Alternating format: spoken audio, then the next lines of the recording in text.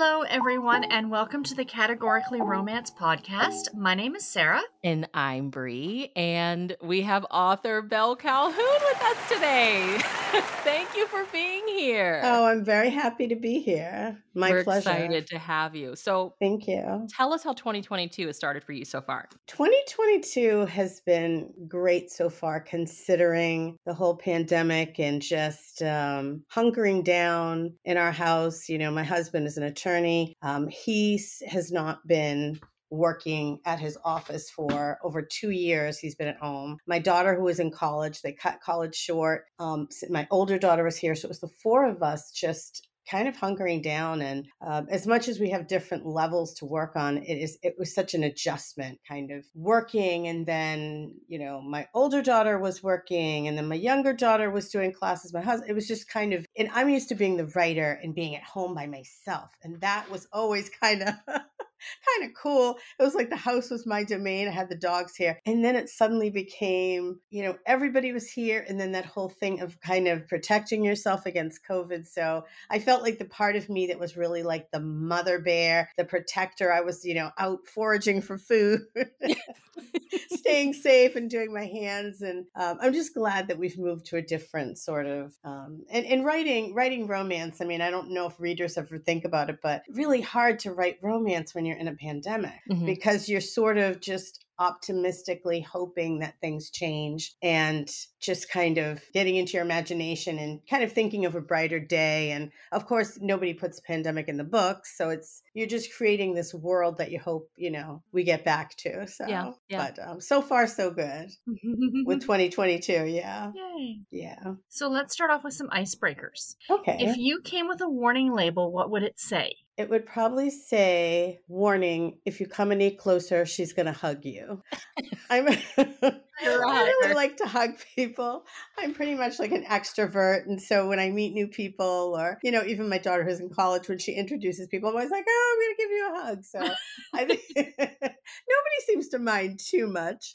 But yeah, I'm sort of known as a hugger. So that would be my warning sign. I love it. Get hugged. That's okay. I mean, I was secretly hoping for an answer like that from you. I mean, you're Belle Calhoune, okay? I think we were expecting that. It's on brand. Yeah. That's good. Not during COVID, though. No, I was saying I had to stop. I was saying that at work because I started a brand new job during the pandemic, and my manager and I have said we've never actually even shook hands. You know what I mean? Yeah. I know, a whole new. It's just weird. Yeah, it is weird. A whole new world. Yeah. And I remember somebody was saying, is the handshake gone forever? And you think about it, they were like, you know, is that really going to be something of the past? So that's something to think about. True enough. Yeah. Is really that going out the door? What is the first song on the soundtrack to your life? You know, I think it is I've Had the Time of My Life. Oh. Because for many reasons, I love Dirty Dancing so much. So even when I saw that question, I was like thinking that, but then also thinking of how I've just had, you know, such a great life in general, thinking about my childhood, my young adulthood, just my career. I've been very fortunate. And, you know, I try not to ever lose sight of that, you know, when you see things happening in the world. And I've really just always been very fortunate and lucky. And so I have to occasionally just stop and remember that we can all get upset and we can all have frustrations, but I've really been really blessed in so many ways. I love I love that. And Sarah is a Dirty Dancing advocate. Yes, my favorite song of all time. Oh, really? That's so funny. I saw it way back when it came out with my sisters in the movie theater. And I remember I was just, this is so exciting. You know, just the whole premise of it, just everything about it. Patrick Swayze. Oh, yeah. Yeah. I mean, come on. And then Jennifer Grey. It just was so exciting and different. Just perfection. It's perfection. Yeah. Doesn't get better than that. So no.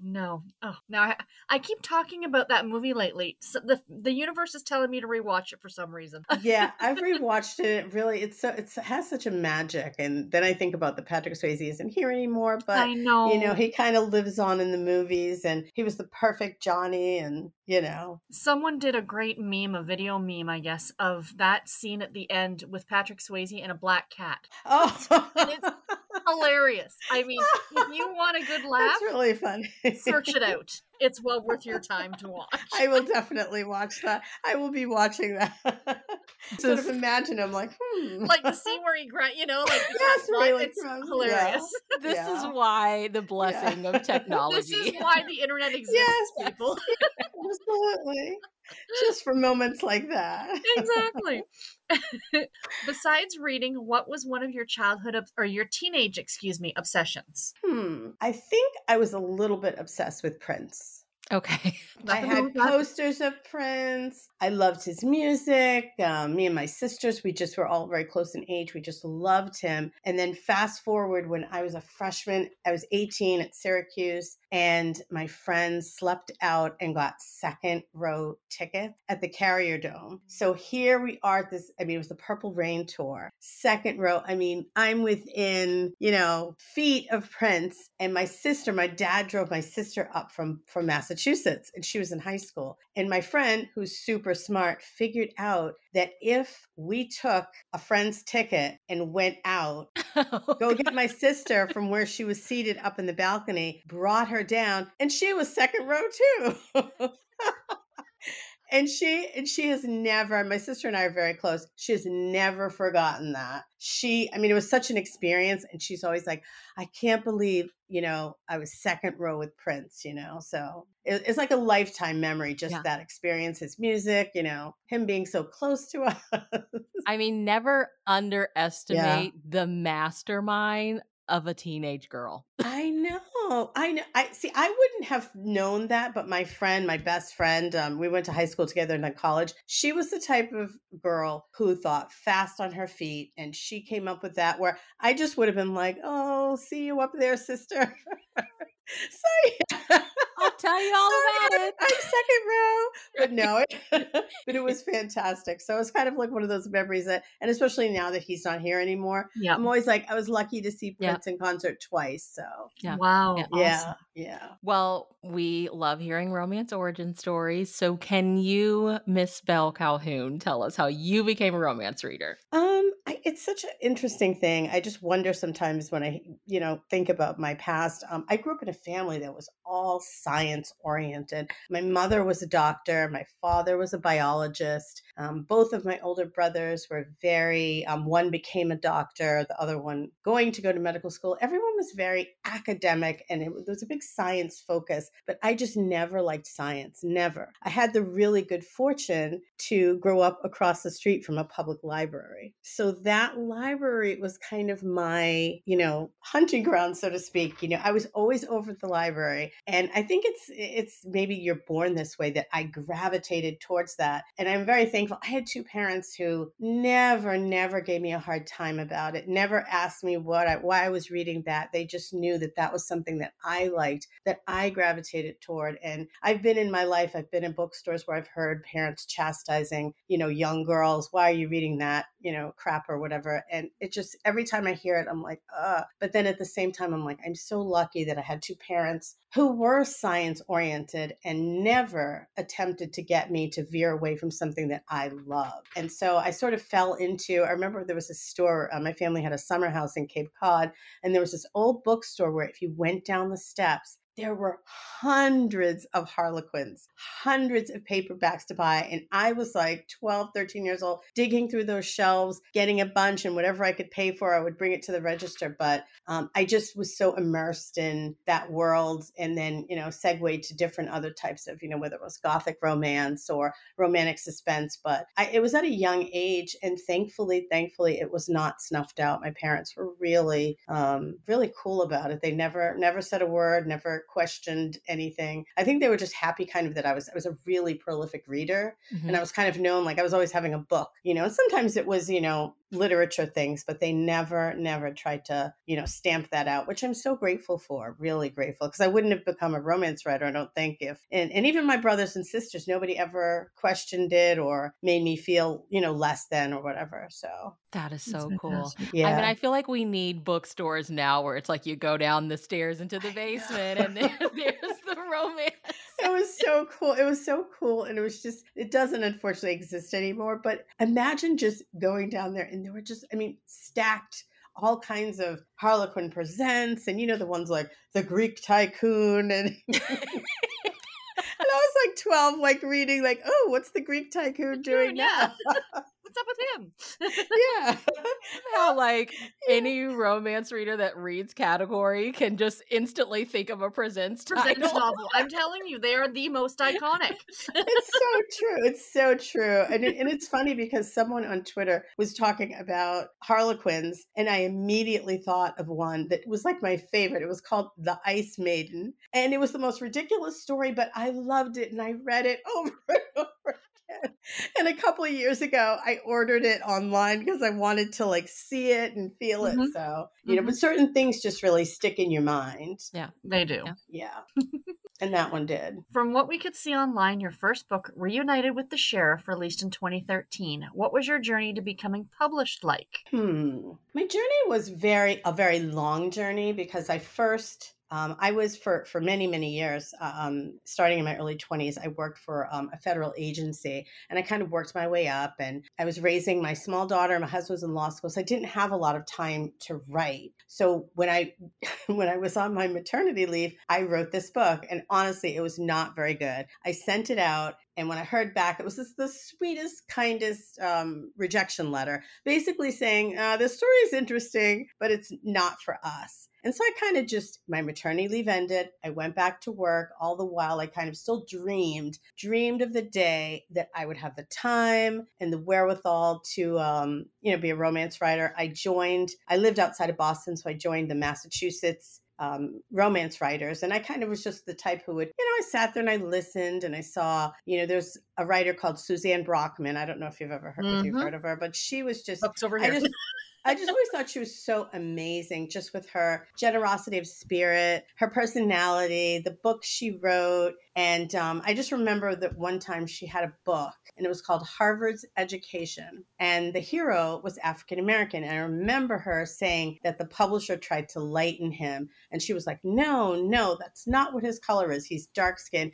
And when, she held up the cover, it was a dark skinned man. And I just had so much respect for her in that moment because it's so easy to sort of get along to, go along to get along. And so people like that, being in the midst of people like that, really kind of inspired me to hold fast to the dream. And unfortunately, a few years later, my mother passed away. And that experience just derailed me emotionally because in some strange way, I almost felt like if I continued to pursue it, that was selfish. And it was almost like I couldn't give it my all because I was so grief stricken. And I felt almost like I don't know why I felt like it was selfish of me to pursue this career when my mother had died.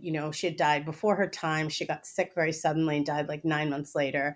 And it wasn't until many years later when I moved to Connecticut, and once again, I'd had my youngest daughter, that I said, you know what, I'm gonna go for this. And that's what I really did. I said, you know what, I'm gonna pursue this. And how I got published with Harlequin was I was actually online. And back in the day, I don't think they have them anymore, but back in 2013, 2012, I think it was 2012, they had forums, Harlequin forums, where there were contests and different people would come in and say, this publisher is looking for this. And it was all Harlequin, the series ones. So what I did was I saw Love Inspired had sort of, it's called, I think, a speed date pitch with Emily. And you had to sort of come up with a blurb. If they liked the blurb, you would make it to the second round. So I did the blurb, they liked it. And so I just kept going and going and going. And then one day, Emily, who is now my editor, so Emily said, oh, can I have your phone number? And I was thinking, oh, she wants my phone number. So I kind of had a feeling that it was going to be good news. But when she called me, they did offer me a contract. And I've been working with her since 2012. So 10 years. Yeah. So take us back to this time. Like, what did the world of romance publishing look like when you were entering into it? I think it was very different now. I think there were a lot of doors closed to authors of color. Harlequin in particular, I will say, it just seemed, as much of the industry seemed at the time, very, very segregated. I I think it's incredible almost now when I see different lines with, diverse characters, because I'm like, that was not happening before. And a lot of writers were steered towards Kamani. And the funny thing about Kamani is I did submit to Kamani, but they never responded.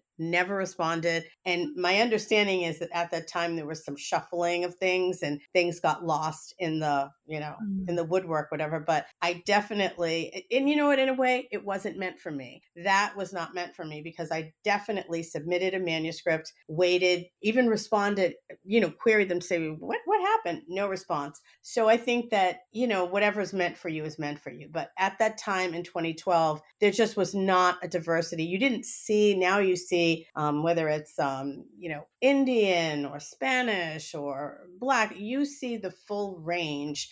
And you did not see that then. It was very much, you saw a small section in Kamani, but you never saw it in like the Harlequin Presents. I mean, that was historically, it's sad. Sometimes you took it so for granted that this is the way it is. But, I think thanks to, persistence of authors that it broke down, because definitely there were gatekeepers who were keeping people out. And I think that's changed. I think people are realizing now that, it's important to have representation and that readers want that. But at that time, it was a very different picture than it is today. Yeah. And that's kind of, thinking about even too, when I was growing up, I didn't see, the first time I think I ever saw a Harlequin, especially, was Sandra Kitt, Adam and Eva, and it had an African American couple. And I was like, oh my God, it was such a big thing to see that, such a huge moment. So even then it was very rare. So yeah, we've come a long way in the last few years, I would say, happily. Yes. But 2012, 2013 wasn't that long ago. No, it wasn't that long ago. It really wasn't. But sometimes when I think about it, I think about the fact that in some of my books, my book, which wasn't even that long ago, maybe 4 or 5 years, because I don't determine what's on the cover. My book, Alaskan Twin Surprise, is the very first Harlequin love inspired with a Black family on it. Oh, and that was 3 or 4 years ago? Yeah. Very first. Our book club, we read that We one. read it. Oh, okay. Yeah, we read it for our book We club. loved it. Yeah. Oh, thank you. It was the first, though. In my book, Reunited at Christmas was the first interracial couple. Mm. And so, Wow. sometimes when I think about that, I'm like, wow. Yeah. You're a trailblazer. Oh. You are. In some small way, I hope I make, a difference, just to know. I've had people write to me before and say, oh, I never thought I would see, or I never imagined. And that feels nice, because you're allowing someone to see themselves in your characters and in the cover, and to know that, yeah, you're worthy of being the hero or heroine. You're worthy of love too. So Absolutely. yeah. So congratulations on the release of your 5th book in the Home to Owl Creek series. I love that series so much. Oh, Their Alaskan Past. Can you share with our listeners what the book is about? Okay, the book is basically, I always, it's funny, no matter when I write a book, it's really odd at the end, and I'm not trying to do this. It's always sort of a theme about forgiveness. I don't know what that says about me, but always I find that there's that thread of forgiveness. The story basically centers around a dog musher named Ace, who his Iditarod recent race led to disaster when there was a crash, and his lead dog, Luna, was seriously injured, and it forced him, the accident, to kind of reevaluate his life, and he decided to retire and head back home to Owl Creek. When he gets there, his ex-girlfriend, who is now a veterinarian, he didn't know she'd returned to Owl Creek. He meets up with her at her office because his dog Luna needs constant care because of her injuries. She makes a request of him because she's a little bit desperate. She wants to open a dog rescue, and this has been her grand passion, and she needs someone to lead it. She asks Ace, who's like, absolutely not. No. You broke my heart. No way am I doing this. But then he kind of finds himself in a situation where his father is in pretty bad financial straits, and he has to dig into his savings to really help him. So he takes the job, and they have to find a way to kind of get along and rescue all these dogs. Yeah. I love it. Through Maya's character, you show how sometimes we have the best intentions and we don't mean any harm, Right, but that can right, be exactly what our decision right, leads to. So where right. did the inspiration for that part of Maya's story come from?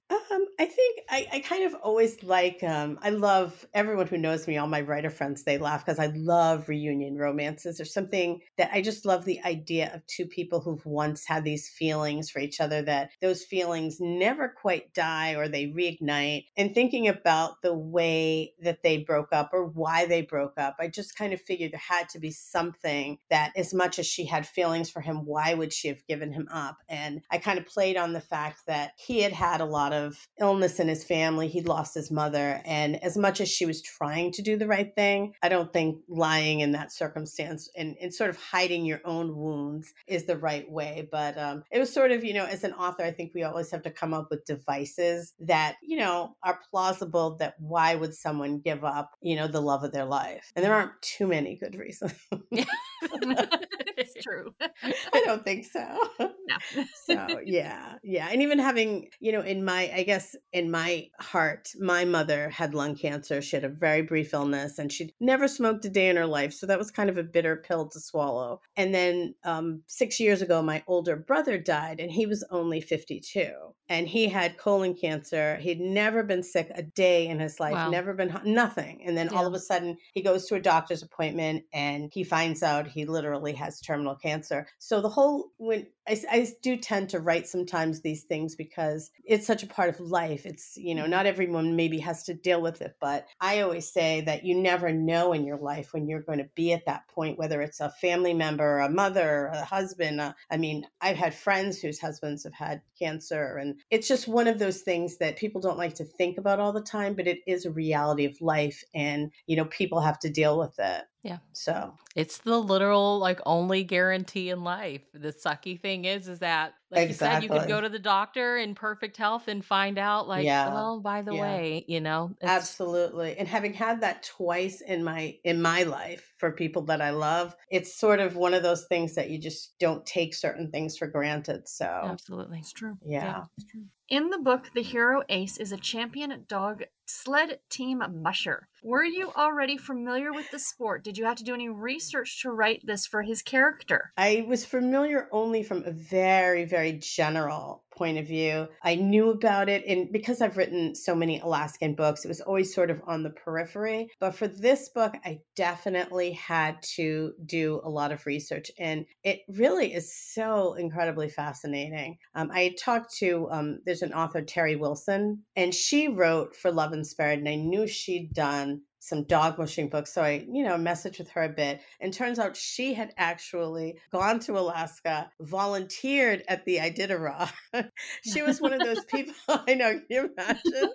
So I just funny thinking of Terry, like she was there at the Iditarod. I think she said she was sort of along the course, helping maybe. And sometimes dogs get injured and they have to leave the race, but she was one of those helpers. So I thought that was so cool that Wow. she was explaining about that. And then I happened to do some research and I found that there are these twin sisters, the Barrington sisters, amazing. Anna and Krista Barrington. And there's a third sister named Kat who handles all their media. I mean, they were so generous with their information, but just so fascinating that these absolutely stunning twins do this grueling. I mean, I think they're from like Wisconsin, and then they just fell in love with the idea of it. And one of them, I can't remember which one, during the one of the races, they met their husband. Oh. Imagine that. So it's like here I am doing the research, and I'm like dying, like, oh my gosh, this is so incredible. And then Story idea for later. yeah, I know, story idea. actual love story. Twin dog musher.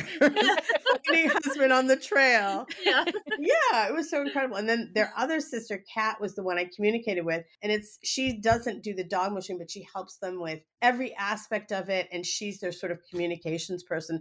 So just the details were just amazing, really awe-inspiring because it is difficult. I think one of them, and I can't remember which one, said more people have climbed Mount Everest than competed in the Iditarod. That's how Wow. hard it is. Wow. Wow. It's just that's how challenging. And even reading, you don't think about the fact that some of the dogs don't make it. Some of them have to leave. It's just so grueling. And even the humans are injured. So I have a newfound respect for that sport because it's really it's not easy. You Yeah. have to really love it, to be Yeah. doing it. And even the number of dogs, I had no idea that. I think it's like the average is 14 dogs. I think you have to have at least 14 when you start the Iditarod. So it's incredible. Yeah. And some have 18, 19. So yeah. I always say we don't deserve dogs. Oh, I know, I No. know, I know. I know it's really, and two, you think about that. That's a really, it's really grueling on the dogs too. Yeah. And I have two. I mean, we've always have dogs. We have two dogs now, and they really. I always say my expression is dogs only ask to love and be loved. That's really what they're about. They're so loving and they want to be loved. So I do love writing about dogs. I Yeah. do. Well, we love reading about dogs. That's So. right. Well, you kind of touched already on, you tend to write the theme of forgiveness in your I books, and do. it's Yeah. a huge theme with Maya and Ace's romance. So, what do you want readers to take away from their romance, from their story? I think I want people to take away from the fact, obviously, forgiveness is the easiest one, but that, love is something that I always believe it's never too late if two people really have genuine, deep seated feelings for each other, that they can somehow forge a way. And with Ace, the character, he was very guarded, first of all, because of the hurts of his past. His mother had gotten sick and passed away. And then the whole thing with Maya, he just couldn't believe that he'd felt this way for someone and that it had all fallen apart. So my advice to readers too, he had to kind of step up and break down his own walls in order to get to a point where he could forgive her, accept her, especially when he finds out, what she was hiding from him. And I think with her too, she has to be pretty courageous to admit that she did something so wrong. Mhm. So I think it's just really maybe in love, to be courageous, to be more courageous, even at the risk of being hurt again. Yeah, that's Because, beautiful. yeah, Yeah. because in the end, it's worth it. So, when you began writing her Secret Alaskan Family, book one in the series, did you know what the series would become? Like, did you have planned out 5 books, or how many? What was the thought process? No, I didn't. I didn't plan it out. I wrote that book because I've always been fascinated by the idea of sort of, I guess, growing up with the kid on the milk carton. There's something about that that's so fascinating to me, that someone missing could be found or switched at birth, something like that. So that was just the main, idea. And then of course, because I've written Alaska, my editor, my publisher wants me to write Alaska. It's almost like the niche that I found, or that they want me to stay in. They want me to stay in that Stay in lane. that lane, yeah. Yes.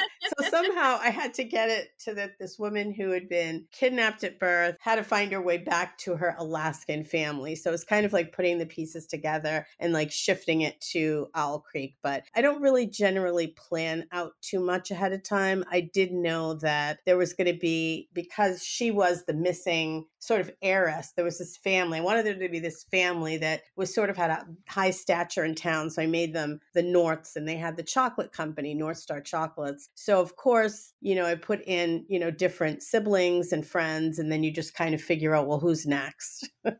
So was it like Yeah. you wrote the first couple books, where that what was there feedback like, hey, readers really love it, and like that's why we're still getting books in the series? I think generally, when you have a series, and I think Harlequin, Love Inspired, they like series. Generally, you would get. I know when I had my Love Alaska series, there were 7 books. Now it feels like the number 6. Most Mhm. likely, you're going to get 6 books in the series, unless Okay. something. Yeah. So I think that's really the number that they like to have, and the readers, they do like. Sometimes I'll finish a book and I'll get an email. Oh, are you going to write Braden's story? Are you going to write Piper's story? So I think they really, and I always call it I always call it breadcrumbs. You drop the little breadcrumbs in the book about this person or that person, and 9 times out of 10, the readers pick up that Yeah. breadcrumb and they really want to know, well, wait, are they going to get, so I like that, it's kind of nice to sort of layer the book with little hints about other characters and see what the readers think about that. We are so it. selfish as readers. That's right. Yes. Although one time it was really funny. Someone wrote me and said, "Oh, are you going to do like, I forget the name, like Timmy's story?" And Timmy was like 5. I was like, absolutely not. Yeah. It's not happening. 20 years later, here's Right, little Timmy. right. Fast forward. In a future book, you should have just had him like ask his little his little girlfriend at the playground out on a date and been like, "This is for reader so and so." Yes. Here you go. Yeah. Yeah, here's his story. I was just so surprised. I was like, what? What? When we love a character, we love a Love a character. Yeah, character, that's it. absolutely. Yep. Absolutely. Happy ending. Well, you touched on Alaska, and that is a buzzword for us. I mean, if we see Yeah. Alaska in the title, we're just like, I don't Oh, care that's what the nice. summary Automatically. is. Right, just get it. Oh, that's great. So, what do you enjoy about setting your stories there? I think it's just so different from anything that I've ever known. It's completely different. It's very rugged. It's very cold. You can have a remote town, and I do like writing small towns. So it's, in a sense, it lends itself to that sort of small town camaraderie. I mean, you can have like the town curmudgeon who's kind of a hermit. You could have so many different, you can have the waitress, you can have the diner owner. So to me, it's kind of, you can make it very quaint, but at the same time, that way of life is so very kind of unique. Yes. That I like that part of it. And I think I started doing Alaska with the whole idea that I wanted to have I don't know if you know my Love Alaska series. It was Operation Love. And it was because there was a lack of men in the town. They wanted to sort of match people up. And there aren't too many places you could do that. Yeah. To me, it seemed like Alaska was a place that you could have this mayor who wanted his grandsons to be married and, sort of matchmaking people. And you couldn't really do that too much in New York, or you couldn't do it. You couldn't do it in California. So it just, Alaska kind of lent itself to that. And it's really funny because one time I did some sort of video or something, and one of my readers messaged me and she was like, "My husband says that you're a native Alaskan." I was like, "Your husband is wrong." I'm not Alaskan at all. But it's just so funny that people, they attach certain things. They assume or they see when they think, "Oh, your face looks," no, I'm not at all Alaskan. But it's been so far, it's been a really fun ride, and people really respond well to it. And that makes it fun. Oh, for sure. Awesome. Yeah. So we saw online that we're getting a 6th book in the Home to Owl Creek series in December. Is there anything you can tell us about it? Yes. It's a Christmas book, which is always good because people love Christmas, and it's exciting to get a Christmas slot.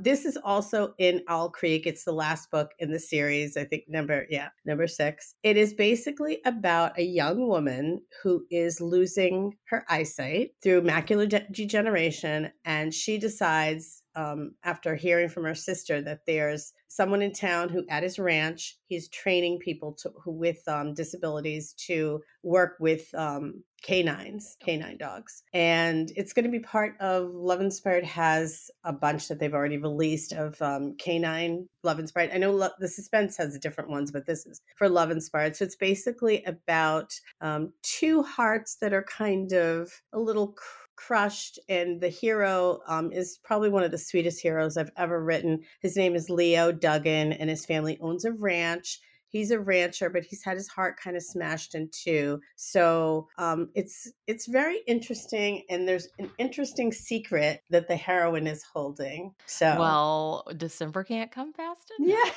Yeah. Is that the Canine Companion series that you're talking Yes. about? Yes. Okay. So I read her Easter prayer this month, by and Lee. it was so good. She's So good. amazing. She's a good friend. She's a good friend of mine, and she's like the sweetest, nicest. Yeah. Her books are always, I love the idea behind that series with those service dogs. Yes, yes, the service dog. And that too involved a lot of research. This was probably one of the hardest books I've ever had to write because it didn't start out as this book. It started out as another book. And then the editors were kind of like, there were aspects of it, even though they'd already bought it, there were aspects of it they thought were too like fantastical. And I love a fantastical story. I mean, I was fine. I was like But fine the with it. I was like, editor, what's the You're like, problem? I don't Yeah. see the problem. right? I don't see the problem. So I had to kind of very fast on my feet come up with something. And I've never had to do that before. So it was really kind of one of those moments where you're like, I kept hearing, from Project Runway, Tim Gunn, make it work, make Yeah. it work. Because what do? You have to totally scrap what you thought was this great thing and come up with something. And then my editor was kind of like, oh, well, you could put in the service dog. So I was like, the service dog. So hopefully in the end, I ended up liking the way it was. So hopefully everyone else will like it too. I mean, yeah, I think we're getting the chills just hearing I about it. Oh, can't So wait I to read think it. you, I'm I so think you excited did already. okay. Yeah. Yeah. Well, we have to talk about your your single title series. So you oh have okay. book Yeah. 2 in your Mistletoe Yes. main series releasing this July. Can you tell Yes. us about the series and what we can expect from book 2? Okay. The series is set. I wanted to set something in New England. So it's set in Mistletoe, Maine. And growing up, that was one of the locations. There's not a real town of Mistletoe, but my family, we would go on summer vacations there. So I just always really loved the vibe of it. The first book, No Ordinary Christmas, was about the librarian Lucy and the Hollywood movie star Dante. So the second one kind of shifts to Lucy's older sister, Stella, who's a teacher. And the story starts with Stella. It's the last day of school, and they're at an assembly, and all of a sudden, this hot Navy SEAL marches on stage to kind of surprise his nephew. As you do. So, As one does. as one does. So, basically, because Stella was ditched by her fiance like 2 days before the wedding, everyone in town for years has been kind of trying to hook her up with people, and she's just at the point where she's like, I don't want to do this. This is horrible.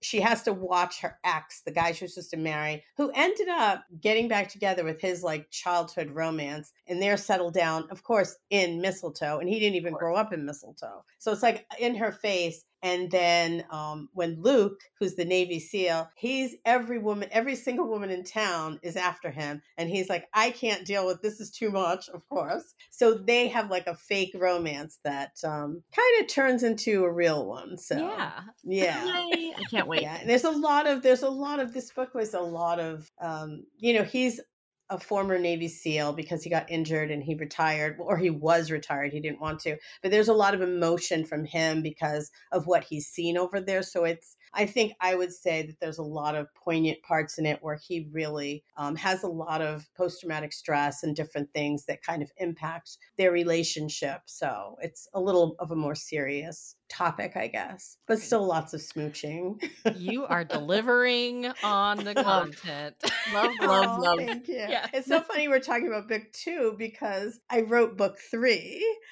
Oh, yay. So it's kind of funny. Like the timeline, it's like this one's coming out in June, but then I'm like a year later, the book I just finished writing a couple months ago. So Oh my So we'll have to have you gosh. back in the new year to talk. I yes, know. absolutely.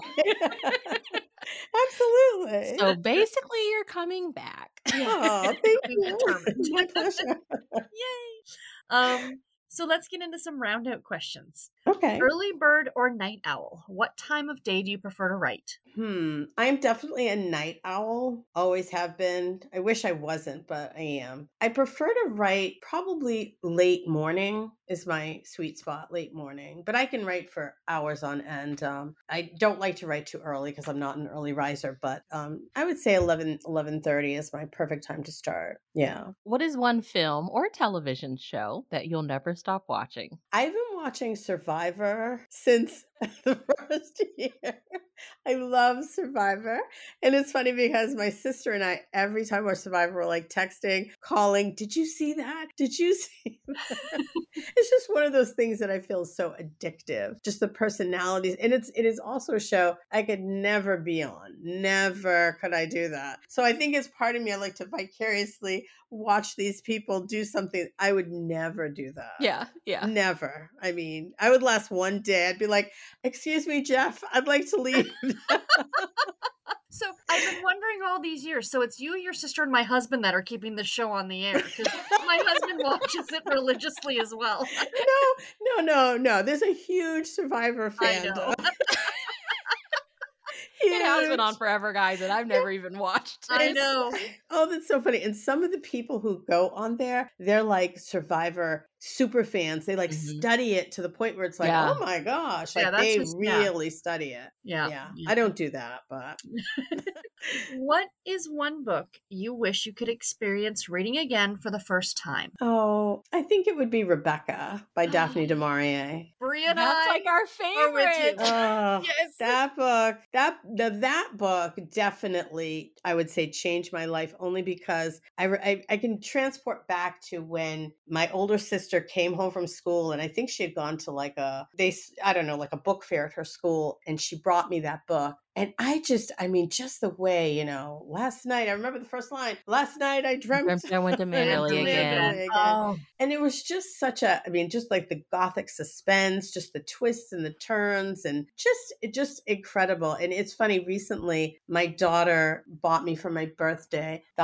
there's a new edition of it, and it's like a hardcover, and it's like this beautiful white cover. It's just gorgeous. And, because she knew what that book meant to me, but that book just yep. really changed my life, just what I wanted to read, and just I'll never be able to get enough of that book. Yeah. I think every time I reread it I had to read it in 8th grade as like required reading. And like you said, that's the book I feel like you can Yeah. remember when you first read it. You can I remember. still hear my Yeah. English teacher and her, like, she had that Lucille Ball smoker's voice. Oh. And she wore the cutest pantsuits and she just loved that book. That's so But cute. I just remember rereading it because I was confused. I was like, where's Rebecca? Is she going to show Yeah. up? Like the Yeah. first experience of reading a main character who's never actually on the page, I but know. like is the main character. I was just like, I know. obsessed. And just the way they described her, she was this dark-haired beauty. You got this feeling of like an Elizabeth Taylor or something. I don't know, Yes. so beautiful. And then they never said the name Of of the narrator. heroine. Yeah. Yeah. Yeah. They net through the whole book, which whole is time. also kind Amazing. of amazing technique. Yeah. Daphne Yeah. du Maurier I didn't was read it till I was in my 30s. Oh, wow. Okay. It was my mom's favorite book. She read it when she was younger, just like Brie, and like finally she's like, just please read this. Yes, yes. All right. Mom That's knows amazing. best. Mom, always listen to your mother. Always. Yes, you have to. No, that book is amazing. Just amazing. Oh, yeah. Gives me chills just thinking about it. Mhm. Yeah. What is one hill you will wholeheartedly die on? I would say someone had a great t-shirt. I'm trying to remember. We need diverse romance. I think Mhm. that's the hill, that we need diverse romance, because we need to catch up, and there's still so many years. And a lot of people don't understand that there were so many authors banging on doors that wouldn't open. And I recently was kind of dismayed that I saw some comments from an author, and she was saying that, sort of just making a comment that diverse authors were doing all these protests and stuff. And I was thinking, you don't have a clue what was going on. They were basically fighting for their literary lives, like complaining and saying that there's not enough diverse romance isn't like marching and protesting. You're basically articulating that there's a void in, the romance world, and that the gatekeepers who were responsible weren't doing it. We're doing it. So it's just interesting perceptions of things. And I think people don't really see that there were so many authors and if you think about it, and if you ever notice, there's still authors who wrote for that Kamani line who have not been published with other lines. Yeah. So Yeah. it's almost like the death of a career. You know what I mean? And Yeah. so I think people should be more aware too that a lot of people didn't get picked up, or, and there are people who are still fighting to get a shot at something. So that's the hill I would die on, that there really needs to be more, because it's there's still so much to catch up on, still so much. Well, we have the like romance as a whole, but in the space of inspirational romance, do Yeah. you believe that we'll start to see more diversity in like love inspired suspense? I think it's definitely happening. I know it's already happening, because in the past, I would say, well, let's face it, for many, many, many, many, many years, it was just me. Yeah. It was me over here. But then now they have Tony Shiloh, who writes for Love Inspired. There's also Zoe. She also writes as Michelle Lindo. Yep. Zoe Jackson. There's also CJ. She wrote a really great Christmas book. And so, I mean, it may not be equal to, non-authors of color, but definitely I think of the fact that there was just me, and that in the past year, there are now 3 more. And I know for the suspense line, I think her name, she's written 2. I think her name is Jacqueline Thomas. Oh yeah. Yes. I think that's her name. She wrote 2 for Love Inspired Suspense. And I don't think Love Inspired Suspense had a single one. No. Ever. So. I don't think. I mean, No, I don't follow that line as closely, but so now they at least have her. And I think a lot of times when you're an aspiring author, and this is just my perception, I think for a long time, I think authors of color probably thought that Love Inspired wouldn't take them. Okay. And so they didn't even try. But then I think once you start seeing more people and realizing that in some of the lines actually encouraged, authors from all different backgrounds. So I think that confirmation sort of helped people see, well, wait a minute, why am I not pursuing this? Mhm. So I do think that's changed, particularly with Love Inspired, because I've seen the different authors and connected with them and, promoted their books and such. So, yeah. Awesome. What is one of the toughest pieces of advice you've ever received? I think in general, I'm going to say I am not, I've gotten a lot better, but I'm telling you, edits have been really hard. I think it's just so hard, especially in the beginning, to see like your words like taken out and crossed out and the suggestions. And then you get, not only do you have your editor doing it, but you have a copy editor doing it. So sometimes it feels like you're being so bombarded. And it took my friend who writes for Love Inspired, Jolene Navarro, who is awesome. If you ever, she's an amazing writer. She lives Love in her Texas, books. and she writes, and it's interesting because she writes a lot of Hispanic characters, and she writes what she lives because her husband and her children are Hispanic. So it's just so authentic and rich. But she, her and I talk, compare notes, and she's always like, you have to think of it as making your work better. Mhm. And that slowly seeped into me. I started not to be as, like, about it. And then to Yeah. say, you know what, this is just a necessary tool to make the work more polished and better. And I think I've absorbed that pretty well. But in the beginning, it was really, really hard. Like, why are my words being taken out? And I don't like this, and da da da da da. And you could get Yeah. a little bit defensive about it. But if you try to think of it from just that positive vantage point of, okay, this is making the work stronger. And I listened to Jolene tell me that many times, and it finally seeped in. I can imagine it's hard in the beginning Yeah. to like not take it personal, Right, but the right. more you do it, you're like, The more you the do book it. turned out great. It turned out great. So yeah. Right. Clearly, right. they know what they're doing.